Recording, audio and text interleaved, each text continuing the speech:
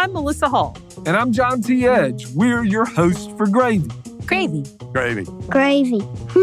A production of the Southern Foodways Alliance, Gravy tells new and complicated stories about the changing American South.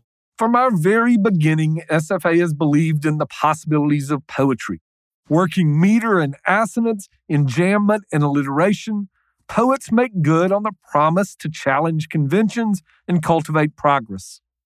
We invite you to listen to Pesach in Blacksburg by Erika Meitner, read by Sandra Beasley. Pesach in Blacksburg is ushered in by the neighborhood Easter egg hunt. My kids scrambling beneath backyard play sets for chocolate, by the ads I've been seeing on Facebook for weeks for the Messianic Jews welcoming Yeshua at the local Holiday Inn, is matzo that comes in giant bulk multi-packs of 6 stacked on an end cap shelf at the Kroger. Though each of the few Jewish families in town only needs a single box, or maybe 2. And someone, a stock boy, has hung a neat row of fried pork skins nestled against the Manischewitz matzo ball soup mix, the Kedem sparkling grape juice, and gefilte fish slabs suspended in glass jars. Pesach in Blacksburg is a complication, an exile, and we are the small but holy remnant. So we open the door during Seder for Elijah the prophet to find a neighbor, selling magazine subscriptions for a young life fundraiser.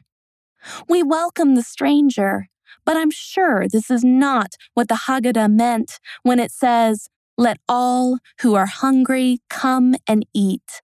And this year, again, we defrost the shank bone Jenny left before she moved to Baltimore. And this year, the kids wear plague masks I ordered from Amazon.com. Hail, lice, locusts, boils, fire, and a few others, though I still find the closed eyes on the slaying of the firstborn unbearable. And this year, again, only some of us know the songs, but we sing them over and over. Dayenu. If he had supplied our needs in the desert for 40 years, it would have been enough. And the kids eke out a week for questions with the help of the adults, then ransack the house for the afikomen. This is a shadow of the seders of my youth, the lace tablecloths, my survivor grandfather in his resplendent satin robe at the table's head, leading, switching between Hebrew and Yiddish. But we do what we can. So I string together folding tables in the dining room, and guests roll in with wine and extra chairs, and here is the bread of affliction, of far from home, of galut, that we eat and eat and eat. Erika Meitner is the author of 5 books of poetry, including Ideal Cities, which was a 2009 National Poetry Series winner. In 2015, she was the U.S.-UK Fulbright Distinguished Scholar in Creative Writing at the Seamus Heaney Centre for Poetry at Queen's University, Belfast.